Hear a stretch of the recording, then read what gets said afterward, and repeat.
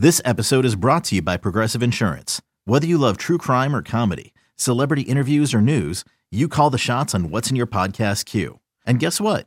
Now you can call them on your auto insurance too with the Name Your Price tool from Progressive. It works just the way it sounds. You tell Progressive how much you want to pay for car insurance, and they'll show you coverage options that fit your budget. Get your quote today at Progressive.com to join the over 28 million drivers who trust Progressive. Progressive Casualty Insurance Company and Affiliates. Price and coverage match limited by state law. You could spend the weekend doing the same old whatever, or you could conquer the weekend in the all-new Hyundai Santa Fe. Visit HyundaiUSA.com for more details. Hyundai, there's joy in every journey. All right, I want to get to flip the score. Okay, educate me, football Swami. How are we going to do this when the Bears lose a game? How are we going to flip the score and look at the bright side? Or how are we going to proceed with this exercise? Well, I think it became obvious on Monday afternoon that Matt Eberflus listens to this podcast because he said that he spoke to his players on Monday afternoon and said, let's take out the end result and just evaluate the performance within the end result. Okay. So would you agree? You think that Coach Eberflus is listening on the drive to and from Hallis, I think right? he does. Yeah. I text him, say, Flusy, turn us on. You might learn something from Dan. So in this regard, obviously we've spent a lot of time on this podcast highlighting all the things that the Bears need to work on. I think then your goal after a loss is to find some silver linings, right, and to accentuate some positives. For Matt Eberflus on Monday afternoon, it was the kind of grit and resilience they showed in the second half of that game when things had gone a little bit haywire. They got a freebie takeaway. It wasn't a takeaway that they really forced because it was a missed fumbled exchange between Aaron Rodgers and A.J. Dillon that they took over.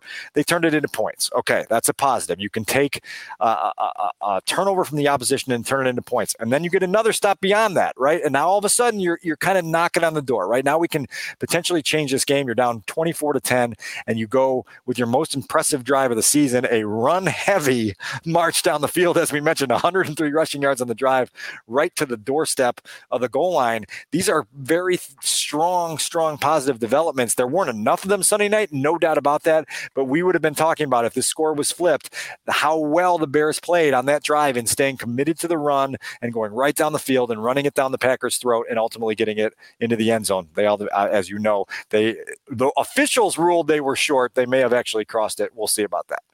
I like this exercise. I do, because it's the way that you would look at your team if you watched it on tape and you didn't know that you lost and you weren't dejected. This is the way you coach guys to get better. You accentuate some of the positive, you work on the negatives.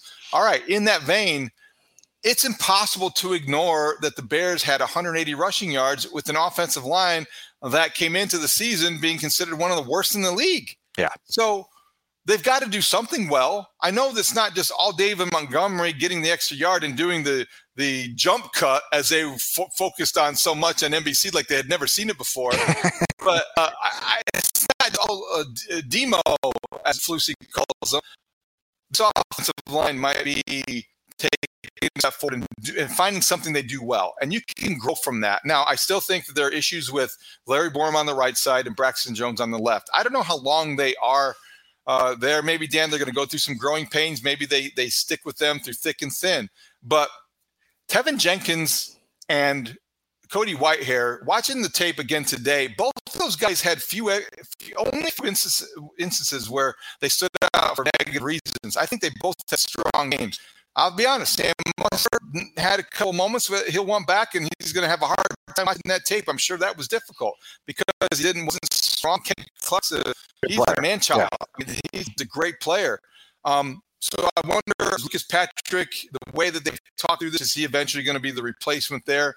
If he is and he's an upgrade, all of a sudden you've got guys who can run the football and get you the tough yard when you need it on 4th and goal from the 1-yard line. And maybe whenever you want to control the ball and set up play action, you can do that with the running game and offensive line. So that would be my biggest positive. The other one, a guy who's going to get overlooked this season a little bit, and probably that's not such a bad thing, but Jalen Johnson wasn't even but Aaron Rodgers knows better. And whether it's just coincidence or design, Jalen Johnson established himself as a guy you want to stay away from. So I think that's one of those things on tape. Yeah, and I also think we talked about earlier with Travis Gibson showing up in a big stage, big moment was a big deal for this team because the more Travis can make opposing quarterbacks think about him, the better off this defense will be. I think he's feeling very comfortable in the system, and so that's another positive they can carry into week 3, which I'm going to reiterate once again that this is far from an exhale week, right? The Houston Texans are coming here with every intention of winning their first football game of the season, with every capability of doing so. And so I just really, really hope that this Bears team is alert enough to understand where they stand in this league. The last positive I will point out in that segment, Cairo Santos, 44-yard field goal.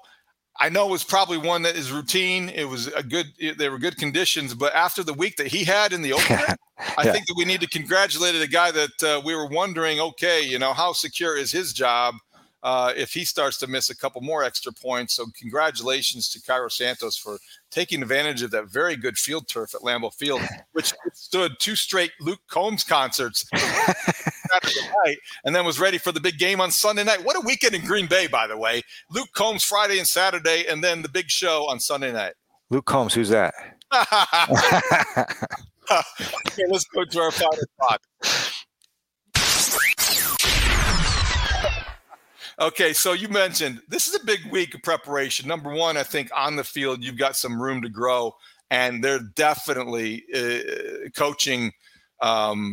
There's a need for coaching here, and this is when a staff like Matt Eberflus can get their hands on these guys, show them where they need to improve, and start that process. But the other aspect is that you have a mirror image coming in, Lovie Smith, and this team that is, he's Lovie Smith. We know that the cover 2. We know what he means to the Bears' history, and you have Matt Eberflus, who is trying to, in many ways, repeat that history. So there's some nice parallels. There's going to be some good storylines and a lot of reminiscing. But don't forget about the fact that the Bears have a football game to win that should be more winnable than the last 2 really were. And they look at this on the schedule. Certainly, there are no gimmies, as you correctly point out. But you have to look at this one as a game at home that you want to come out on top. You definitely want it. And for those in our audience who have the NFL Plus subscription, you can go watch some footage of the Texans defense through the first 2 weeks, and you can see how they've made life uncomfortable for Matt Ryan and Russell Wilson, who are far more proven, established quarterbacks than Justin Fields is. And so if that doesn't give you a little bit of anxiety and a little bit of that unsettled feeling in your stomach going into this game on Sunday, I don't know what will. So that's certainly something to keep an eye on, and we'll talk a lot more about the Texans in our podcast later in the week. A couple other things offensively that I wanted to mention before we get out of here. Number one, the offensive line, right? We're still trying to figure out what that's going to look like long term. Matt Eberflus was pressed on Monday about the guard rotation with Tevin Jenkins and Lucas Patrick, and really seemed to indicate that it's a matter of the strength in Lucas Patrick's right hand. And as soon as he's able to squeeze and snap a football, the rest of this rotation stuff will take care of itself, right? And so maybe that's this week. Maybe we get out to practice on Wednesday and we see Lucas Patrick snapping the football without discomfort, and that change comes quickly. The other thing, we talked so much on Monday about the 4th and goal from inside the 1 play that we didn't talk enough about the 3rd and goal play, where Justin Fields makes a run outside the pocket, gets to the edge, tries to get in for the touchdown, and makes that dive for the pylon, David. And I asked Matt Eberflus about this because I think it is significant when you're talking about a young quarterback learning risk-reward. Justin reaches out. Remember, on the field, that play is ruled a touchdown because the football hit the pylon. Then the replay review shows that his knee was down with the football 6 inches short of the goal line. But it's also about 2 inches away from being a turnover inside the 1 yard line that the Packers recover. And we all remember that Benny Cunningham play from the John Fox era where the Bears were ruled down, and then John Fox challenged thinking it was a touchdown, and the replay review showed, you know what, coach, sorry, it's actually the other team's ball. They just got a turnover and a touchdown back out of it.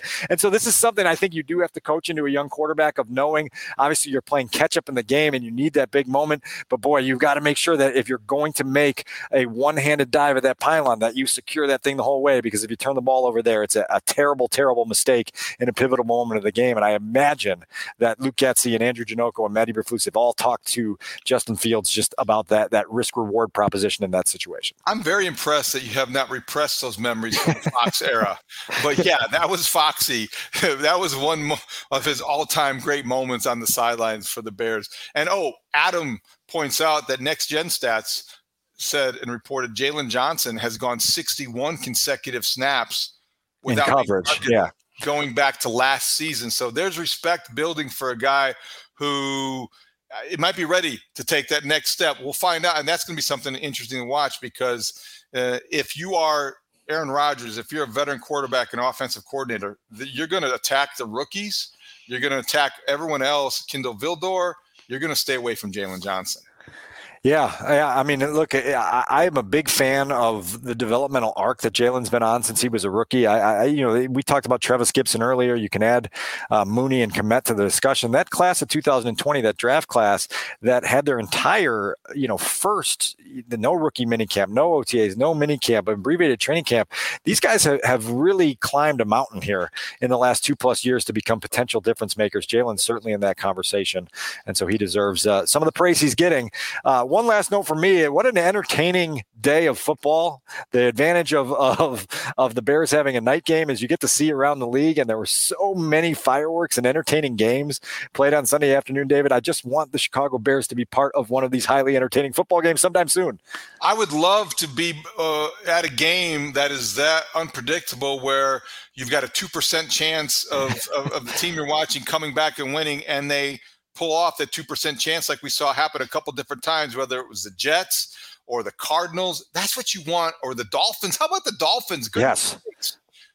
Could Justin Fields be that guy? Could he be Tua next year? I don't know, but No, I like that illusion there, because think about what people were saying about Tua Tagovailoa in September of 2021, right? It's similar things that people are going to say about Justin now, and you have to wait. And Tua now has Tyreek Hill, and he's got Jalen Waddle, and he's got a new coach, and he's figuring things out, and he throws for 199 yards, 4 touchdowns in the fourth quarter alone in a comeback to bring his team back from 21 down for a riveting win. And so, yeah, it's just a reminder that the rush to the insta verdict is oftentimes misguided, and we all got to sit patiently in this gray area and be comfortable with being uncomfortable.